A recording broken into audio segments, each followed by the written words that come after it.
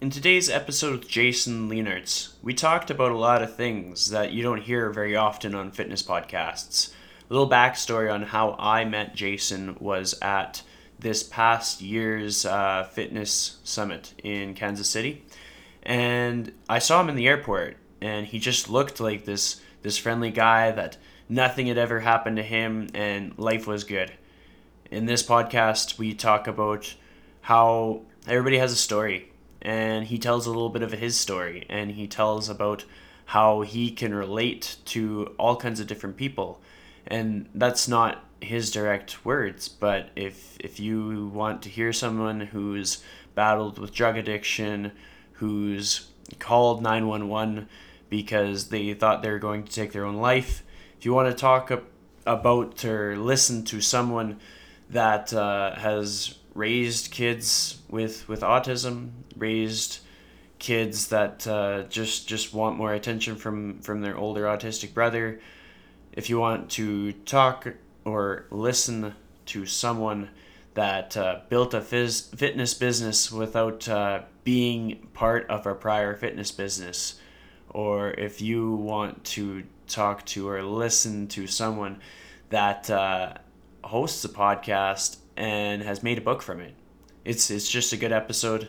I think you should share this one with friends. You should check out Jason Leenaarts' stuff and order his book as a stocking stuffer. I hope you enjoy. Welcome to The Lifestyle Chase, Season 2. This podcast features high performers who have found a way to live their best life while balancing their health, wellness, friends, and family. I'm your host, Chris Little. Let's get started. The Lifestyle Chase is brought to you by Yeg Fitness. Yeg Fitness is Edmonton, Alberta, Canada's healthy lifestyle community, creating and supporting active living for all. Check them out online at yegfitness.ca and on social media at Yeg Fitness. Welcome to episode 88 of The Lifestyle Chase. I'm joined by the one and only Jason Leenaarts. How are you doing this morning? Man, I'm great. Thanks so much for having me. I was just telling you offline. I've listened to your show a bit, and I really love your approach for stuff. So I guess today I'm just looking to have a great conversation. I really appreciate you having me on. It's super exciting. And before we get into anything too much further, I feel like the majority of my listener base may not have heard of you. So if you were to describe yourself in 5 sentences of the things that you're most proud of about yourself, what would those 5 sentences be? Oh my God, I've never been asked this before. Let's see. So I am a husband, I'm a father, I'm a son, I am a business owner, and like you, I'm a fellow podcast host, I'm a writer, and I have a couple of books under my belt as well. That's probably the most Reader's Digest version that I can give you, because I can take any one of those things, down several different rabbit holes, but we'll start there. Perfect. I like that answer. And it's always a challenge for me when I get somebody that hosts a podcast and they've appeared on podcasts. I'm like, what kind of a question can I pull out of my butt today? Well, so you win, because I've never been asked that before. So that's great. Yes. Achievement unlocked. All right. So in the last 7 days, what's the happiest you've ever felt in this last week? So, as I mentioned just a moment ago, I just recently released a new book, and the book is called A Revolution a Day, and it as something that I'm sure you can relate to, because I believe you said that you're into your high 80s with episode count. So my show, I'm comfortably in the 200s, and I'm sure you can relate to the fact that you've had a lot of really fantastic conversations over the tenure of your show, as I have with mine. And the one thing that I realized was that there was so much wisdom that I wanted to give to other people, and not everyone, takes podcast as their accepted medium of choice to kind of, soak in knowledge. And I didn't want, all the great guests that I've had to just sort of be left out there just, in the internet and not ever be revisited. So I thought, well, I'll do something kind of similar to like Ryan Holiday's Daily Stoic, or just what people think of when they think about daily meditations. And I went back through and listened to all of my episodes all over again and started to extract quotes from the majority of them. And it turned into something that basically was sort of daily musings and meditations that people could take that have more of a health mindset. And it could apply to trainers like yourself who sort of already knows some of the knowledge, but may just need to sort of recalibrate their focus for what's happening with their own health. And it's, primarily designed for general population. The reason I bring that up is because while the book itself, it did come out at the beginning of December, it hasn't happened within this last week specifically. But what has happened has been actually like physically receiving the books and actually being able to hold the book in my hand, which is always a really cool thing. But also I've been able to ship it out to a lot of the guests so far and to get their feedback. So just to kind of get that validation, I guess, for lack of a better term, about what somebody else thinks about being part of the project has been probably one of the cooler things that's happened over the last week. I think that's awesome, and it's funny because I woke up and I literally saw, I think it was Chuck Gross, he had done a post about a portion of your book that he was in. It's either that or I got my wires crossed, but it was him, right? That It was, yeah. So Chuck and I had a fantastic conversation after, oh geez, so it would have been after the 2018 Fitness Summit. And if you don't know his story, or if your listeners don't know his story, he's definitely someone worth tuning into because it's incredibly inspirational. And the short part of it is he's lost over 200 pounds and kept it off for like a decade, which is incredible. And he has two quotes that are in that book. So he was kind enough to share a couple of pictures. One of them being one of the quotes that I had pulled to put him in the book, and a picture of the cover. So it's things like that it's like, wow, it's having something close to the impact I wanted it to have. So that's really neat. and it's super cool that you have your book and it's coming into fruition because like without you even knowing, like before I had even asked you to be on the podcast, my niece who now texts, which completely throws me off because she, in my opinion, she's not old enough to be texting. But in any case, she sent me a text and she was like, "What should I get you for Christmas?" I was like, "What do you mean? What should you get for me for Christmas? You can't think of any ideas?" And she's like, "Okay, well, I mean, maybe I'll get you a book, but I don't know what kind of books you like." And so I listed off a bunch of books of people that I knew or had met or just like follow, and your book was one of them. And so I was like, hell Thank you. yeah, I'm gonna get a copy of the book. Well, and, first off, just thank you, because I would imagine, for what I know about you, and I know it's somewhat limited. I know that we work in a very similar sphere. We follow a lot of the same people. We've had a lot of great conversations with a lot of the same people on our shows. So I would imagine that we're a very similar mindset when it comes to our approach to this whole health conversation. So, I would like to think that my book came up in a list of other books of our peers and mentors and people that inspire us. So thank you for being, for allowing me to be part of that list. And I really hope you enjoy it. Yeah, it's gonna be super cool because like honestly, it doesn't matter which guest the quote is on. Like it can be your client, it can be people we look up to, it can be people that we've met at the fitness summit. It's all kinds of different things, and we always have something to learn from them. And I think oftentimes people take that for granted. Like we're losing out on lessons because we're looking people in the eye and we're like, I have nothing to learn from you, and then we're walking away. Yeah, and I'm trying to think who it was. I had done a show with if my memory serves, I believe I was doing a show with a fella by the name of Rob Dion, and Rob has a podcast called Open Sky Fitness. He was also kind enough to let me use a couple of his quotes in the book, and it's still to this day, it just blows my mind that with what you and I do and with what Rob does, that the caliber of information that we can bring on our shows that we can share with our listeners for free is mind-boggling. I mean, it really is. And granted, I mean, you can get a lot of free information on Google, but you certainly have to sift through a lot of bullshit to be able to get to the stuff that's legitimately going to be helpful, because a lot of it's paid advertising and it's not always accurate, and you know how that goes. Yeah, absolutely. So that kind of segues to a good topic of conversation. It's kind of something that like I just kind of had this realization the other day. I was like looking through social media posts and looking through different articles, and I was like, wow, like my bullshit filter has never been so honed in. Like just reading through different things that people had written, and I was like, I just don't want to read this. Like this sounds ridiculous. Like I've read enough stuff that made sense to me that when I applied, it worked. That if I applied that thing that I'm reading, it doesn't make sense. So I don't want to read it anymore. So I started like filtering through. But there was definitely times when it was harder to filter through. And definitely times when I would have been like naive and been like, okay, yeah, no, that seems like that makes sense. I'll try that, but I might not have applied it, or I might not have like looked through it thoroughly. I want you to reflect on a time when your bullshit filter was not honed in all the way and you had to learn a lesson, whether it be in business, whether it be in life. Mm. Wow. So I could go a couple different ways with this. I'll start from a nutrition standpoint. And I'll go that route first, and then I'll kind of pull it back to sort of what you and I do as trainers.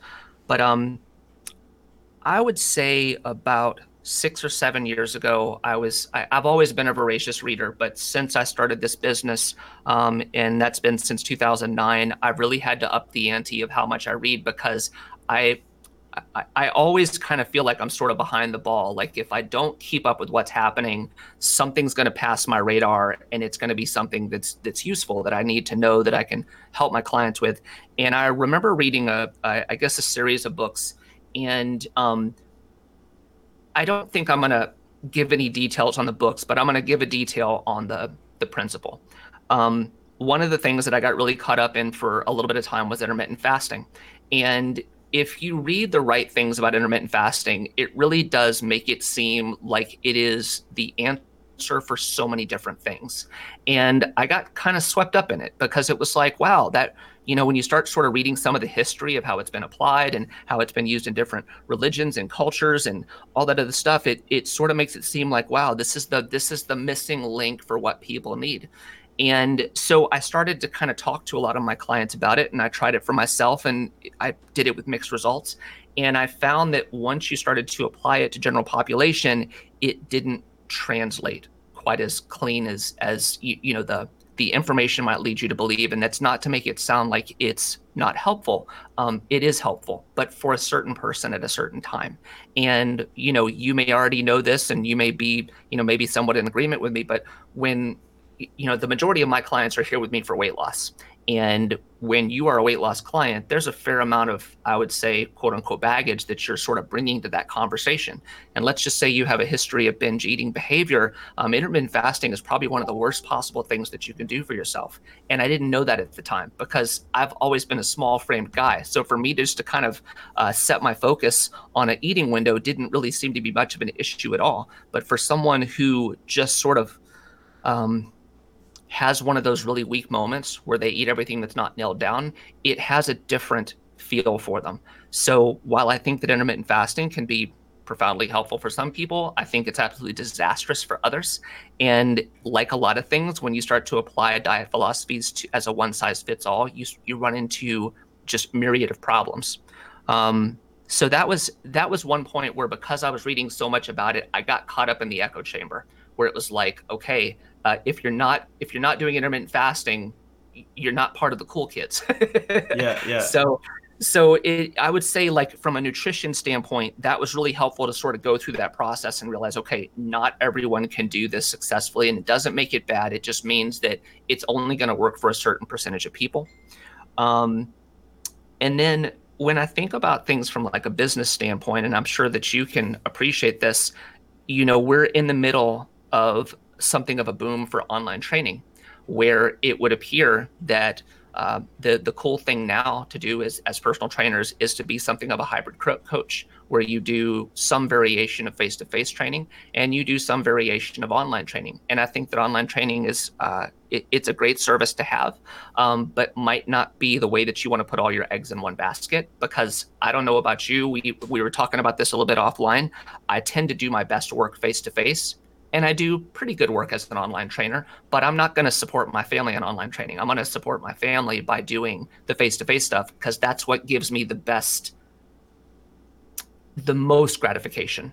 And so I think, again, if you sort of apply that filter and go, okay, I think a lot of this stuff is very helpful, but I don't think that this is going to be the direction that I just set all my sights on and go, I'm just going to put my brick and mortar business to the side, and I'm going to be that online trainer guy who gets to be a nomad and travel all over the world and do that online thing, because I just don't think that's me. Yeah, no, that totally makes sense, and it's just like there's gyms that'll open up and they have big hopes and dreams, and they fill it up with clients and they hire new trainers, and they're like, all right, let's do this, and then they change their mind right away, and they kind of forget the impact that they have on other people, where clients that might not be ready to move to a new gym or follow their trainer, or maybe it's a bit too much of a shock. Like you hold a lot of a responsibility when you make that commitment with clients and start that long term lifestyle journey. You have to be willing on your end to commit to them for as long as you expect them to commit to you. It's true, and I mean, I think that as even as coaches, we still suffer from the same things that our clients suffer from, and that is sort of that shiny penny syndrome, that there's something better on the other side of the fence, and we could chase that endlessly if we're not careful. So I think you do still have to be rooted in something, and of course, if you're somebody who realized that, hey, I do my best work as an online trainer, that's fantastic, but you're probably the exception and not the rule. Yeah, absolutely. So we're gonna jump into a time machine and we're gonna go back like 20 years. 20 years. Where were you in life 20 years ago? Oh man, I was a hot mess 20 years ago. So I'll sort of give this as frame of reference. So as of this recording, I'm 44 years of age. And when I was 24, I was in the middle, a damn near the middle of a decade of drug addiction. So I had, let me think about this, 24, I had probably just started lifting weights. So I was lifting weights late into lifetime. I was not an athlete or a super fitness guy growing up. I was really more into music and singing and playing guitar and doing that kind of thing. And um, I got really into drugs in 1996. Let's see, I would have been about 21 at the time, and yeah, 20 years old actually, and then didn't stop doing drugs until I was 30. So literally like a decade almost to the dot. And so I was a disaster at 24 years of age, and I held down a full time job. I was very involved in my music and all that stuff, but I at that point I had a drug addiction that was um, so well fleshed out that I couldn't afford it just by my job. So I had to not only be involved in all those drugs, but I also was drug dealing because I had to be able to afford my habit. So that's a slightly short answer to your question. So remember the question that I kind of open up with and is like kind of describe yourself in 5 sentences. How would you describe that version of yourself in 5 sentences? Man, I was a guy who was struggling to deal with a lot of difficult stuff in my life, and one of those things was I had around probably 17, 18 years of age, I had resurfaced some memories of being sexually abused when I was a child. And I was fortunate in the fact that it was one incident and one incident alone. But that incident was damaging enough that here I am at 44 years of age, and I still have to have conversations with a therapist about it because it has informed so many good and bad decisions in my life. And so I was dealing with that. I was dealing with kind of bad breakups. I was dealing with um, I had gone through a series of being hospitalized and being overly medicated and attempting suicide a handful of times. That happened the year that I started doing drugs. And I couldn't find good, healthy coping mechanisms. And drugs became the thing where it was like, okay, I can I can still do a job. Like it's like I'm not a complete zombie that I can still hold down a job. I can still hook up with girls because that was a big deal to me when I was 24. I can still write songs. I can still play in my band. I can still have a good time on the weekends. But there was something that I just didn't want to face, and drugs gave me the outlet. And so it was around 1999 was when I started kind of getting into fitness, and the reason why I got into it was because I had been on a just a cocktail of drugs one night and happened to look at myself in the mirror, which was not a great idea. And I was like, "Wow, you really look like shit. Like you need to do something about yourself." And that something became lifting weights because I was like, I got to do something, and so lifting weights might be probably the best thing I could do. So I bought a bench and I bought some dumbbells and I started doing some stuff on my own, and then I ended up joining a gym and kind of going through that whole process. And it was a very slow burn to get into fitness, but it was just one of those things that I sort of fell into, and it would still be another like I said 6 years before I cleaned up. That's so crazy. And a lot of people, that's not the first impression they're going to get of you. Like, first impression a person's going to get of you, and I say that as from my perspective, because when we were on our way to the fitness summit this past May or whenever it was, it's like I saw you in the airport and I recognized you from the Eat, Train, and Progress group. I was Oh like, yeah. I recognize him, but I don't know him, so I can't say anything, but I feel like I'm on my way to the right city because I recognize him. And like, Isn't social media an amazing thing? it's nuts. And then you're just kind of like walking around, just like this constant, permanent smile on your face. Life is good. And I was like, the impression that I got was like, I was like, this guy has a good life. Like, things are really working out for him. He looks happy. I bet that everything's always been wholesome. And it's just like, isn't that crazy how we have this tendency to sort of like judge a book by its cover? It isn't, and it's fascinating to hear you say that too, because I sort of look at it from a few different angles. One of which I'm glad that that was the impression that you got. That's fantastic. The other is, when I go to the fitness summit, and this was only my second time there, I'm so charged about going there because I get so excited about meeting new people that I've never met before, meeting people who've been on my show that maybe I only know them through social media and having been on my show, and so I just get so pumped because I'm like, oh, I'm going to get to see Lee Peel, I'm going to get to see Andrew Coates, I'm going to get to see Kelly Coffey, and you almost sort of like fanboy for a second because you're like, I'm starting to develop relationships with these people, people that I look up to, people that I consider friends, even though that might be sort of an open interpretation with social media being what it is. But it's it, I guess it will always kind of come back to something that we definitely understand with our clients, which is you never know the battle that somebody's fighting. And if you're much of a music fan, I'm sure you can list off a few musicians who that seem like they had it all together, and next thing you know, they've committed suicide, which is just it's gut wrenching to hear.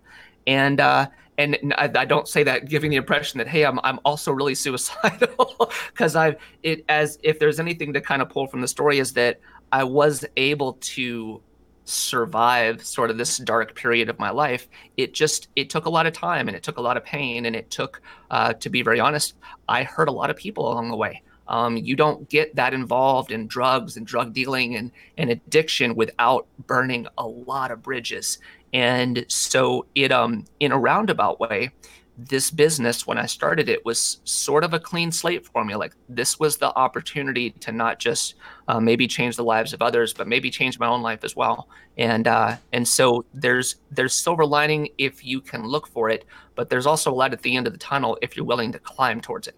Yeah, I love that takeaway that you have for people. It's just there's so much to reflect on, and to be quite frank, like a lot of fitness professionals relate to a lot of musicians who are able to talk about those dark times, or they hold in a high esteem the musicians that were taken too early as a result of death by suicide. Like for Right. myself, Chester Bennington, that's a big one for me. Like Yeah. when I was a kid, I would listen to Linkin Park and I'd be like, yeah, I love this music. It's just like the the lyrics are more thoughtful than a lot of other lyrics, and it's just when he died by suicide, I was just it kind of it sucks because it's like, well, I wanted to see him perform and I wanted to hear his new album, and then the music, like Mike Shinoda has done like some solo albums since, and you can hear like this really affected him. It's not just a business.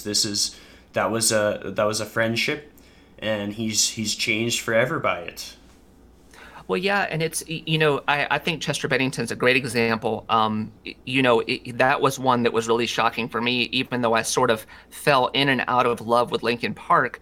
It was, over the time that they were a functioning unit, it was one of those things where it was like, wow, that is the guy that really spoke to a generation, much in the way that Kurt Cobain did for me, because it's a little bit more of my era. Because again, if we're talking 20 years ago, I mean, Kurt was kind of it. You know what I mean? And so you had people like Kurt Cobain, you had Shannon Hoon from Blind Melon, you had Lane Staley, who would go a few years later, and it's like these are voices that kind of got you through dark times, and you just sit there and go, my God.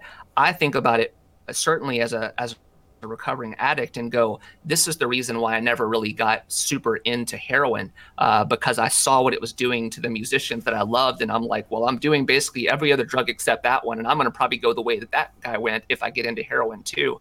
So it's sort of I don't want to say I had boundaries because that's probably not the best way to say it, but it definitely kept me a little bit fearful of certain things, because I'm like, I could certainly see my path going the way that theirs did. So, what was your first appointment to a therapist like? Oh wow. Yeah, so that's my gosh, that's an interesting question. So I had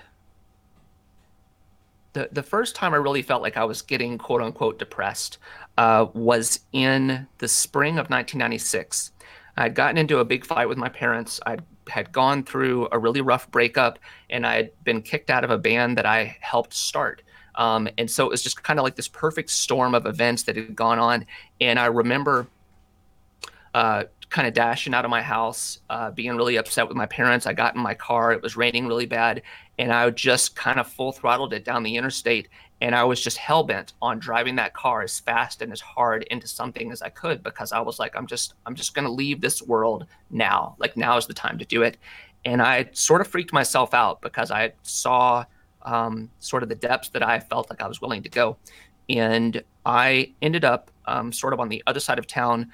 And I'm gonna age myself when I say this, but this was back when phone booths still existed. And I remember stopping at a convenience store and getting into a phone booth and calling 911 and telling them I think I want to kill myself. And I don't know what it's like now when people call 911 and say that, but back then I was in a college town at that time. That's where I happened to have parked my car at, and I want to say 4 or 5 police cars showed up, because they basically, when they get a suicide threat, they don't know if somebody's got a bomb tied to them. And so that kind of freaked me out because I wasn't expecting so many cars to sort of swoop in. But they took me to a hospital, and I had to stay overnight and basically get taken to essentially like a psychiatric facility. And that was the first time I had sat down with a therapist to kind of say, okay, this is what we think is what was going on. And unfortunately, this gentleman was the first of several therapists who actually misdiagnosed me. So they had given me a couple diagnoses, and you'll have to forgive me, my memory not being what it used to be. I believe what I was diagnosed with at the time was bipolar disorder, basically being manic depressive. And so they medicated me as such. And it was the wrong diagnosis, so it was the wrong medications.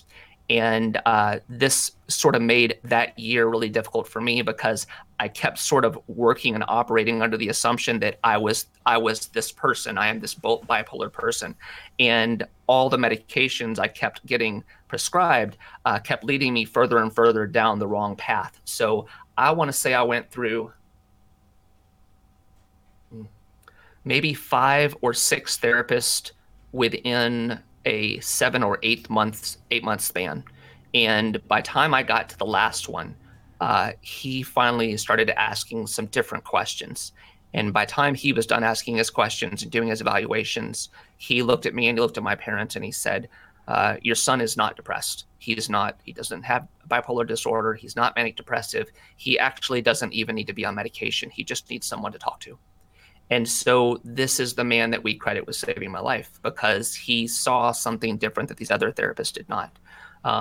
So yeah, I don't remember the first therapist vividly in terms of that visit. I just remember the outcome of that visit not going quite the way that I anticipated it. So it made that particular year very difficult for me. So that final therapist that actually was able to assess you in a way that was more accurate. How did that contribute to how you train your clients in his asking the right questions? Oh man, you're on fire today. You're asking some good stuff. Um, I guess if it taught me anything, it taught me that there's always a solution. And it doesn't necessarily have to be the first one that you come up with. So if we want to consider like a plan A and a plan B and a plan C, have you even factored anything into your mind for a plan H? Like, do you even get that far? Or do you take it to plan C and go, well, because plan C didn't work, I must be fucking broken. I credit my father for being, in many ways, just as stubborn as me to go, I'm not satisfied with the help that my son is getting, to keep sort of driving further and further and finding more people to talk to. Because I was at this point, I had reached a point that year where I was essentially a walking zombie. I was still in school. I would end up dropping out of school at that point because college became way too difficult for me to even function at. Uh, there was one, there was one doctor in particular who, we didn't know it initially, but we found out very quickly she had me at a toxic level of medication. So she almost killed me, which is kind of crazy to think about. But it's when I think about what my clients go through, I think about every diet they've tried. I think about every exercise regimen they've tried and all the things that have failed them. But yet they're coming to me. So the way I look at it is I got to find a solution. And even if I'm not the solution, I still have to open up a door for you and show you that a solution is possible, which means that, yeah, I might lose that client, but the door's still open. They're still going to figure out a way that provides a path to success. So let's open that door. Like, let's go down that uncomfortable path because chances are it's going to be uncomfortable. That's such a good way to put it. So you alluded to how much your dad supported you. I'm curious in the moment in your dark times when you're just about to see therapists or during the 8 months where you're going between therapists, did you find yourself like pushing people away that were trying to help you? That is that would be my memory of what happened. I had reached a point, and I guess I'll kind of throw this out there for anyone who can relate to being on medication. Certainly something that affects uh, your neurological patterns. Um, the the goal is to keep you even keeled. You know what I mean? It's to keep you from swinging low, and it's to keep you from swinging high. And for me, it gave me uh, almost no moral compass because a lot of the bad shit that I did that year. And I sensed it was almost like I knew the difference between right and wrong, and I was indifferent to the consequences of right and wrong. And it's interesting that I'm saying this because I just swiped a meme from you, I think yesterday, that said something like, well, it's the consequences of my own actions. And I thought, wow, I think anybody in this world can relate to that. Um, but it was the kind of thing where I knew I was hurting a lot of people. I'd meet a girl and I'd start dating this girl, and even though I was just sick, I mean, I was sick as fuck, and I would start dating some girl that I like, and of course, relationships would go the way they went in terms of level of intimacy and all that other stuff, and then I would just burn it down. I mean, I would just burn it down to the ground because it was like I wasn't healthy. And so I did is that would have been the start of just kind of burning a lot of things that were probably good for me and were probably very helpful for me because I didn't know how to help myself. And I know that it hurt my parents too because my parents had to see me through this phase of my life, and I'm an only child, so it's not like I had to share it with siblings. My parents got to see all of it, and it wasn't pretty. How did that strengthen your relationships in that time? Like I understand that not every relationship is going to be strengthened, but if it did strengthen any, how did it do so? I would say the only relationship that benefited was the relationship with my parents, and that was going to be slow coming, because when you oscillate between feeling miserable and feeling like uh, you don't belong in this world, therefore that's why you want to be suicidal. Um, it's really hard to build a strong foundation around anything. And so it was one of those things where I believe that it drew me a lot closer to my dad, because I knew that he was the one that was fighting the hardest to get a solution. My mom, unfortunately, just didn't really understand a lot of what was going on. My dad had a little bit better understanding. He just wasn't willing to accept the diagnoses that we heard from the doctors. And so it was, as I mentioned, by the time we found that one doctor that turned everything around, it was like, okay, well, that we just went through 7, 8 months of just pure hell. And now we get to kind of get ourselves out of that pit. And so it was. I would say my relationship with my parents is probably the only thing that really got stronger, aside from just some level of faith in myself. So I talk about mental health a lot on this podcast just because I know, like, I'm friends with Andrew Coates and Dean Guido. They have a podcast. They cover all the fitness stuff. You have a podcast. You cover all kinds of different stuff. And I figure, well, I mean, if I'm comfortable with talking about these topics, then I will. So there's going to be people that listen to this episode and maybe they're in a really dark time. Maybe it's the equivalent to your 8 months bouncing back and forth. Maybe it's the equivalent to drug addiction. Maybe it's just this feeling of helplessness. If you were to give them pieces of advice, what would those 5 pieces of advice be? Okay. Um, I guess there's a few things that I'll say. So, we've talked about, that period of time in 1996, those several months where I was going through all the medication and therapist and all that other stuff. And yes, I got out of it. Yes, I survived it. Yes, things got better in a way, but it also, um, where I transitioned away from pharmaceutical drugs, I transitioned into street drugs. So we solved one problem, which was I wasn't actively suicidal all the time anymore, but I still, well, I'll just call it what it is. I still hated the person that I was. And drugs became that new coping mechanism. So it wasn't like, okay, we found the therapist that said that I don't have, XYZ problems, but my problems aren't solved. And so I think for anyone going through a tough time, um, one of the most painful things to admit to ourselves and to others is that whatever you're going through, it's a process. It's not a switch. And a lot of times, what we want is a switch. We want to be able to use logic to go, okay, I'm gonna use logic to solve my way out of this problem.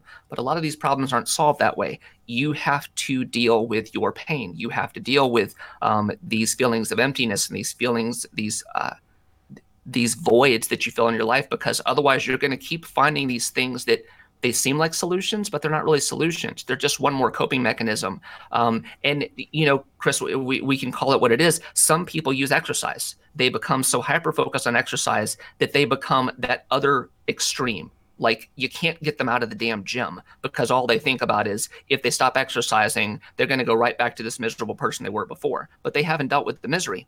And I think once people can realize that, hey, this is going to be something that I manage. This is going to be something that I have to constantly work through.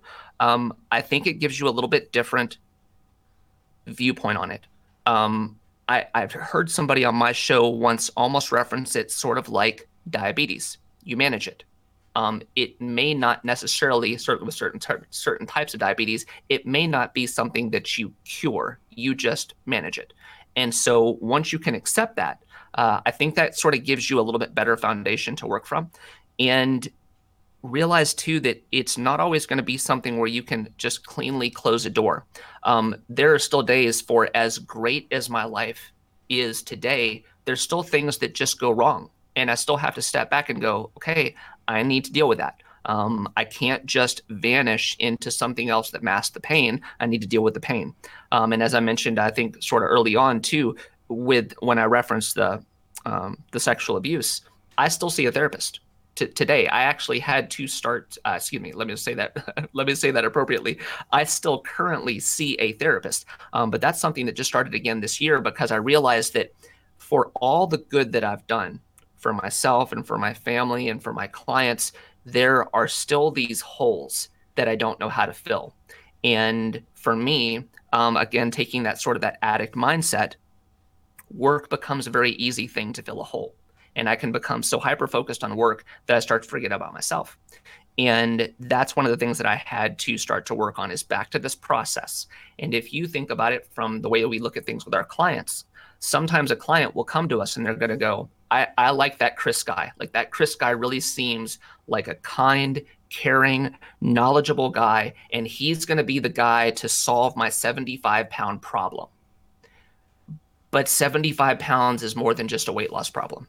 It's an emotional problem. It's a mental problem. It's a physical problem. It is something that has so many compartments to it that you just don't go, I just want you to eat less processed foods, or I just want you to do a little bit more cardio. There's so much to unpack. And for the people that are suffering, to whatever degree they're suffering, whether it's emotional health or physical health or whatever, you got to unpack the stuff. And I think Lee Peel probably said it best on my podcast. In fact, I'm 99% certain I put it in my book. She said you have to get really uncomfortable, and I think that sort of is a nice general statement for anybody. If you want good things in your life, you have to get really uncomfortable, and you have to be willing to face that discomfort. Or if you get where you need to go, you're sure as hell not going to appreciate it. You're probably going to end up right back where you were before, where you were miserable before. So I think all of us are sort of working through these different things, these different difficulties. And I know that's not a list of 5, probably the way that you wanted it, but that hopefully kind of shines a little bit of a perspective on the fact that maybe some things aren't as clean as a bullet point. That was the perfect list of 5. Like, I just pull numbers out of the sky, and however people respond, that's perfect, because that's them being themselves. So my next topic of conversation, you talked about the many hats that you wear. One of them being that you are a dad. And what is something that excites you about being a dad? Oh, okay. So I will try not to cry when I talk about this. So a little bit of background. My oldest is almost 12 years old. His name is Jackson. Jackson is from my first marriage, and Jackson has autism, and he is just awesome. He's awesome. He's an awesome, happy, just loving child. And that for those who are aware of autism and what it's like for children or adults on the autism spectrum, Jackson is considered high functioning, but he has low verbal skills. So unfortunately, you're not going to strike up a conversation with Jackson. The best that you're basically going to be able to do is you're going to be able to ask him questions that are easy for him to respond to, and you're basically going to get a monosyllabic response. So, Jackson, are you hungry? Yes. Jackson, do you want to go see a movie? Yes. It's things like that. It's not, Jackson, how was your day? And then Jackson goes, oh, my day was great, Dad. Love you. That doesn't happen. But he has taught me a lot about being just a better person in general. There were a lot of weak points in my character that Jackson has strengthened. That does not mean that I'm a perfect person, because I'm certainly not. But Jackson, Jackson was it for many, many years. And then I have a little boy with my wife, Marissa, and his name is Sebastian. And Sebastian is 2 years old. And Sebastian is neurotypical. And so all these things that I thought I knew about parenthood and about fatherhood, the game totally changed with Sebastian, because Sebastian is far more verbal, and he says so many more things than Jackson did. And he loves his big brother. And we're going through a little bit of this pattern right now where when Jackson is with us, because Jackson's normally with his mom, when Jackson's with us, Jackson kind of likes to do his own thing. He just kind of likes to have his space and have his space not really intruded upon. And Sebastian wants so desperately for Jackson to play with him. So we sort of have like this little bit of, tug of war between the two, where Jackson's a very loving big brother, but he just doesn't really want to be around Sebastian. And so it sort of fosters a little bit of anxiety for him. And so it's amazing to watch it. It's a little bit heartbreaking sometimes, because obviously Sebastian is too young to understand what autism is. And Jackson, doesn't really understand what it's like to be a more engaging big brother because he just doesn't have that skill set. But it's still, as a parent, it's still just it's amazing to watch it. It's amazing to look at these two boys and just go, wow, I made that. Like that's mine. And I actually my in the book it's the dedication I make at the beginning. I say, this is to Jackson and Sebastian. Dad loves you very much. You are my greatest gift to this world. And I mean that just through and through. So it's just one of those things where being a father has changed everything about me. And I'm just very, very happy to have them in my life. That's a great way to outline it, to articulate it. Like some people like, oh yeah, well I mean like it's cool because like you go to the mall and the kids are cute, so it's like, hey, you kids are cute, like you're able to reflect on things so much more deeply in a way that a lot more people can relate to. So how has being a dad changed you as a trainer? Mm.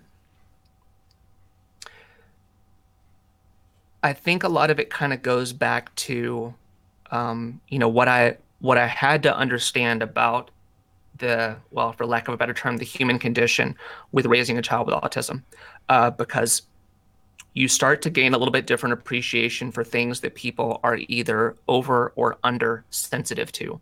That could be light, that could be conversation, it could be tone, it could just be environment and things that I saw. I mean, I didn't even know the term overstimulated until I had a child with autism. And then it was like you hear that term and then you see what it means for a child to be overstimulated. And you're like, wow, that's that's a new thing for me.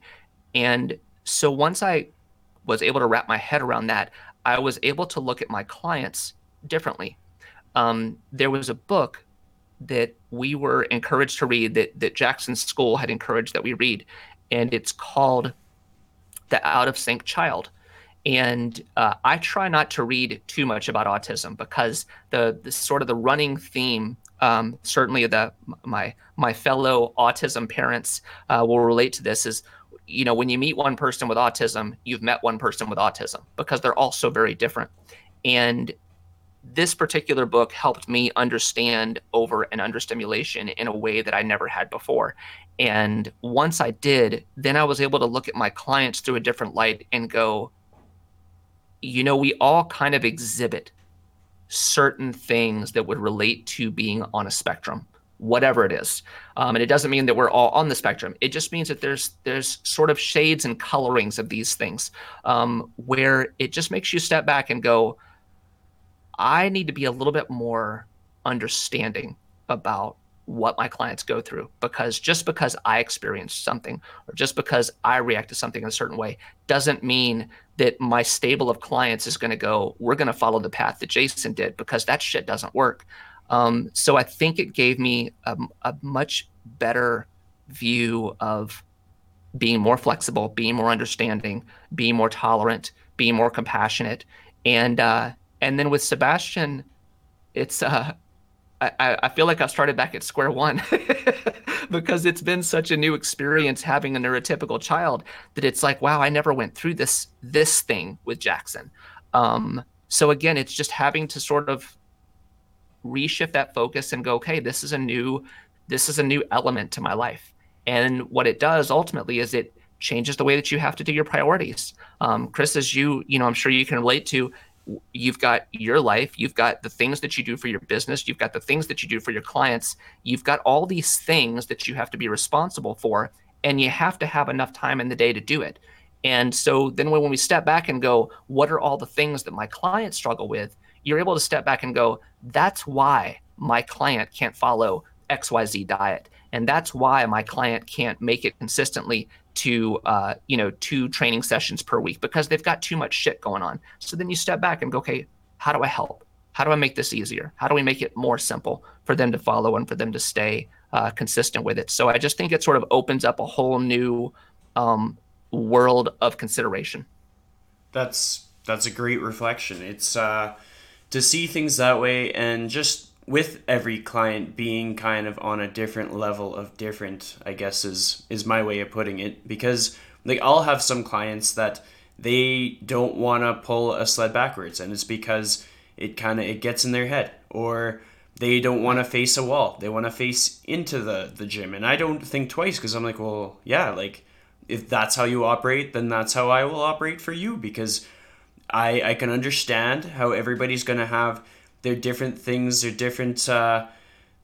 different preferences. Like there's certain clients where like I'll tell them how busy the gym is at like 5:30 p.m. and how busy the gym is at 10 a.m. And if they have the availability to train at one or the other, that context could be integral to their experience, because they're either going to be faced with a gym that is packed with teams and packed with like people just doing crazy stuff, or they'll be faced with a gym that has like one or two other people. It's nice and quiet, super chill. You might even have flexibility to like request certain songs on the playlist or whatever. Like there's so many variables that we take for granted. We're not just there watching people do bicep curls. We're there like fostering an experience and asking those extra two questions to really get to know our clients better. Absolutely. As you were kind of talking about that, I was thinking about a conversation that actually took place here at the studio last night. And I have a client who's been with me for, uh, oh, Jesus, she's been with me, I think, 7 years. And she's super active. She's strong. She's capable of doing basically everything. And you had mentioned something about kind of changing like someone's focus in terms of how they wanted to perform an exercise. And I remember I had her doing something like 4 sets of 15 push-ups or something like that. And she got in her head about the amount of push-ups that she had to do. So she did a set of 15, and then she walked over to like another area of the room to do another set of 15. And then she walked to another area of the room and did another set of 15. She refused to stay in the same place. She's like, I have to change my scenery. And I'm thinking, God, I would have done just, 4 sets of 15 just right there in the same position. I wouldn't have moved at all. But it's always fascinating to me what makes people tick. And I think when you can make something of I don't want to say a game out of it, but when you can sort of appreciate the nuance, I think it makes your job a hell of a lot easier. Well, it's so true. And even sometimes with like sets and reps, I'll just do more sets, less reps, and same overall number. But then that client is like, oh, yeah, no problem. Like, you're pretty much doing the same thing, though. You know that, right? And they're like, oh, yeah. I'm like, okay, let's do it. Let's do this. Yeah, but it's so much, it's just one of those things where for certain people, and again, this is the beauty of it. For some people, you tell them 15 reps, they're like, "Oh, hell no." But you tell them 8 and it's like, "Oh, okay. I'll do 3 sets of 8." Yeah, That's fine, whatever. it's awesome, and it's just a gentle reminder to anybody who hasn't like considered that. It's just like, it's not going to be the end of the world if they don't do their sets in 15, right? Like they can do their Right. sets in pretty much any number. So my next question for you is, you started from kind of the ground up with your fitness business. You didn't come from a box gym, and so you had to like build up, build up, build up. But with that comes finding a location, and just like buying a house, finding a location is not an easy path. What was it like when you're driving around looking for where you wanted your gym to be, and how did you make that choice?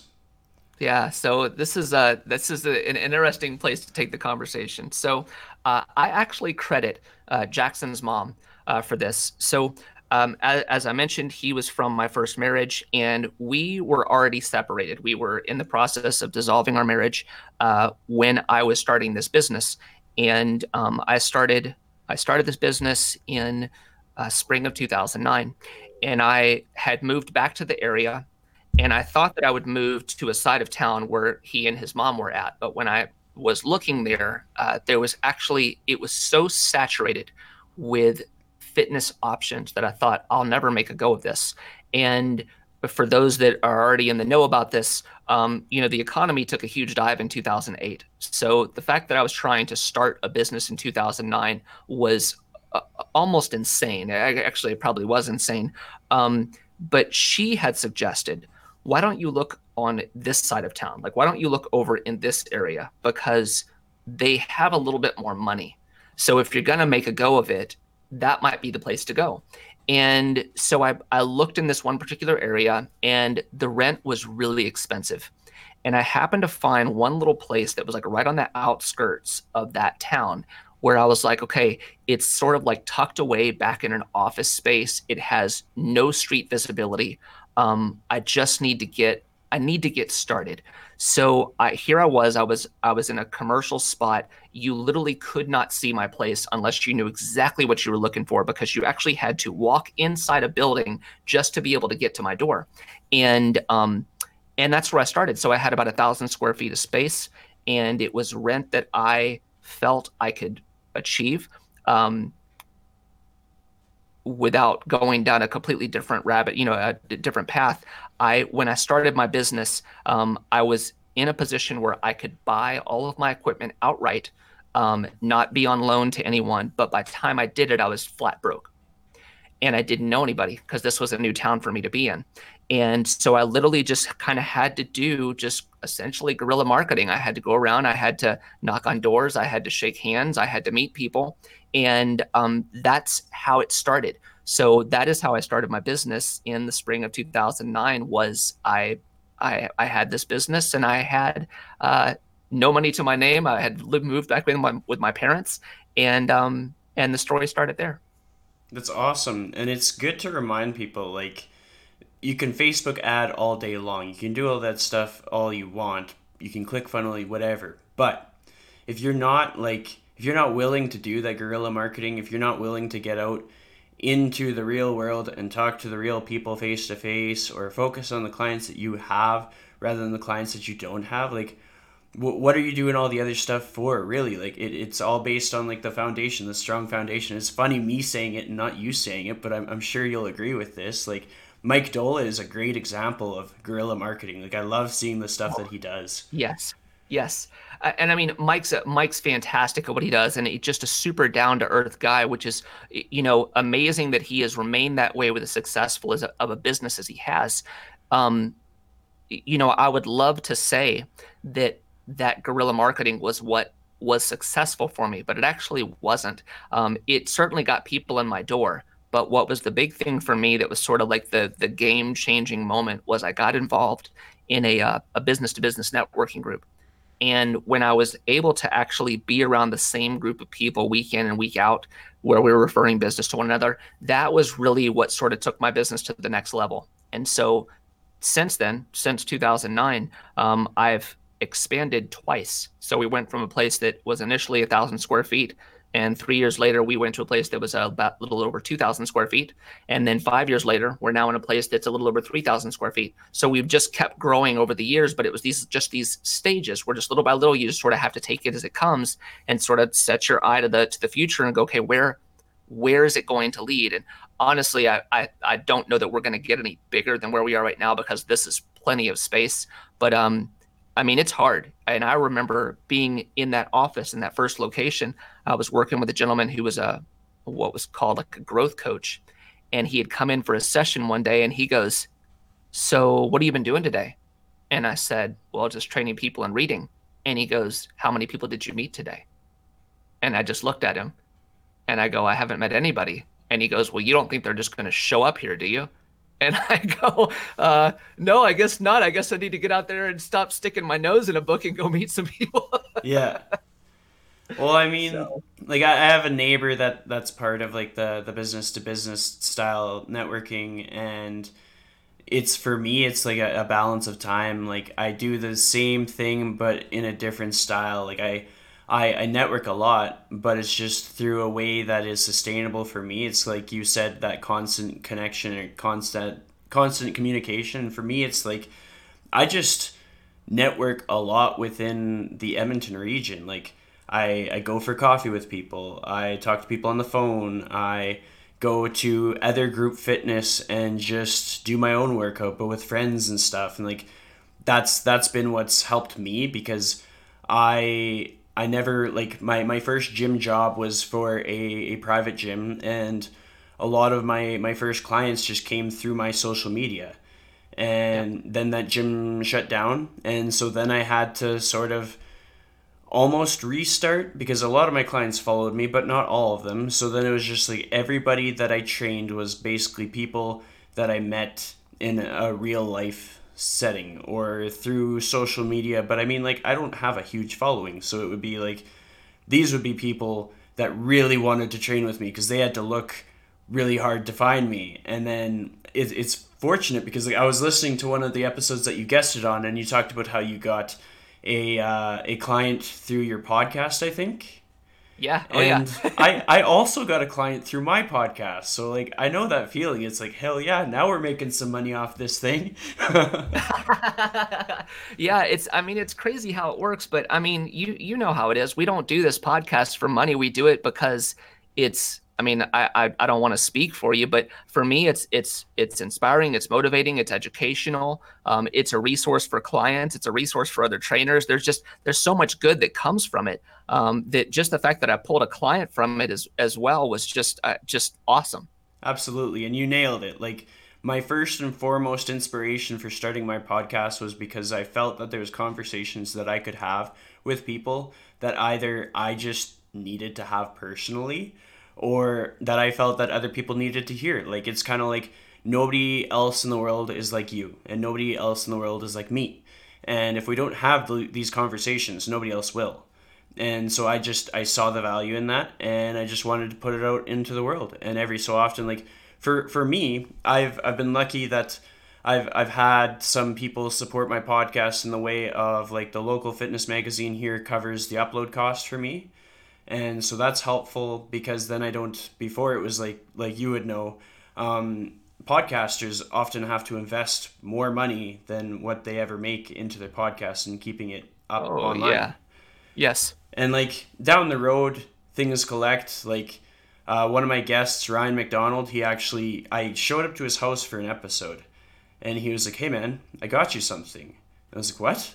And like I had a microphone with me, and he was like, "I got you another microphone." I was like, "What?" And like it was so cool because it's just out of nowhere, and it was like it's an expensive microphone. I was like, "Dude, like what?" And so like I can never be like, oh well, I just do this for free because I get support through it. But yeah, the sole intent of doing a whole bunch of episodes in 1 week or keeping up with it is for my own personal development, for my own fulfillment, feeling like I have a greater purpose, and to help the people that want to be around me, that gravitate towards me, because like I'm choosing topics that are tough for other people to talk about. Like you talked about a lot of tough moments in your life, and it's those moments that are going to help somebody. And I feel like me facilitating those conversations is going to help more people than if I didn't facilitate those conversations. Oh my gosh, absolutely. I mean, when you say that, of course, I would be thrilled if this episode goes out and it's of even remote benefit to anybody. But I think back to a show that I did fairly early on with Georgie Fear, and we spoke about depression and medication and stuff like that. And I want to say I received three different messages from people basically saying, I I needed to hear that. I like she get because for not that necessarily people have to go back and listen to that episode for me, but they Georgie made it okay for people to take medication. She made it the way that she talked about it was she's like, you know what, you're not broken because you have to take medication. If you need it, you need it. And who doesn't want to be happier? Why wouldn't you want to be happier? If medication is what makes you happier, you should be happy. And the way she said it was just so well put and so beautifully constructed that I was like, wow, it's incredible that even though like I might not be a good fit for medication, but somebody else, that's what keeps them in this world. And that's an amazing thing. And I had people that I swear to you, like as the day is long, that episode probably saved somebody's life. And that's fucking amazing. So I mean, I love stuff like that. And the fact that, you had that on a podcast, incredible. It's such a good reflection to make in an episode like this where we can actually, as personal trainers, as people that guide people through their wellness journey, to be able to just say that out loud, and then they're having a bad day and they're like, oh man, like does my trainer really support me in that way? And then they can go onto Spotify or iTunes or whatever, and they can like play it back and be like, oh yeah, nope, they do. Like if I need to go see therapy, They're like, yeah, like if you need to see therapy, you see therapy. You're still strong. And if I need to have medication to have life be sustainable, then well, hell yeah, you're still strong. You can seek out whatever help that you need because everybody is different. Like we covered so many important conversations in this episode. Yeah, yeah, agreed. So I have a question that I ask all of my podcast guests, and it is if you could give one piece of advice to someone on how to live their life to the fullest in the most authentic way, what would that piece of advice be? So I actually used this as an answer in another podcast recently. I'm just going to reposition it a little bit. Um, be grateful. Be grateful for the opportunities that you have to improve yourself, even if they feel like they're limited opportunities. If you get the luxury of waking up every day and you get to inhale and exhale, do something with that.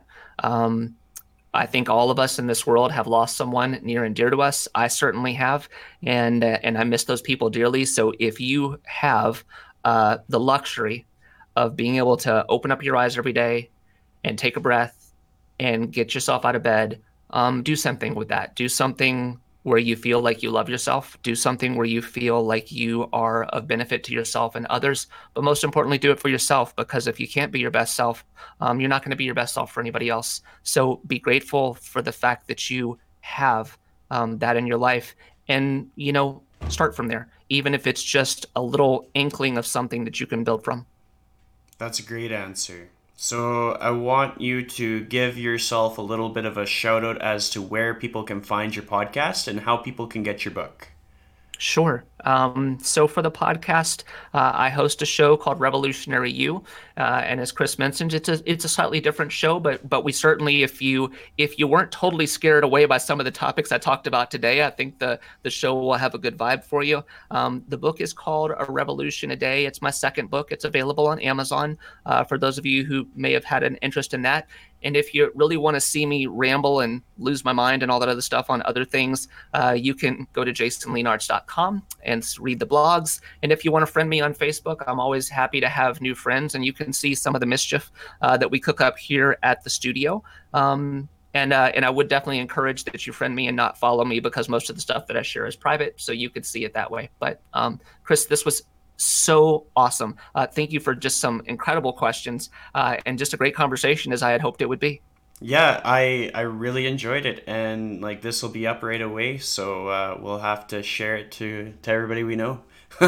Absolutely. Thank you so much for this. This was really, really great. You bet. I'm gonna leave you with a little teaser for something coming out January 1st, 2020. It's something I'm a little bit nervous about, but I'm just taking a chance and seeing what happens. Here's your teaser.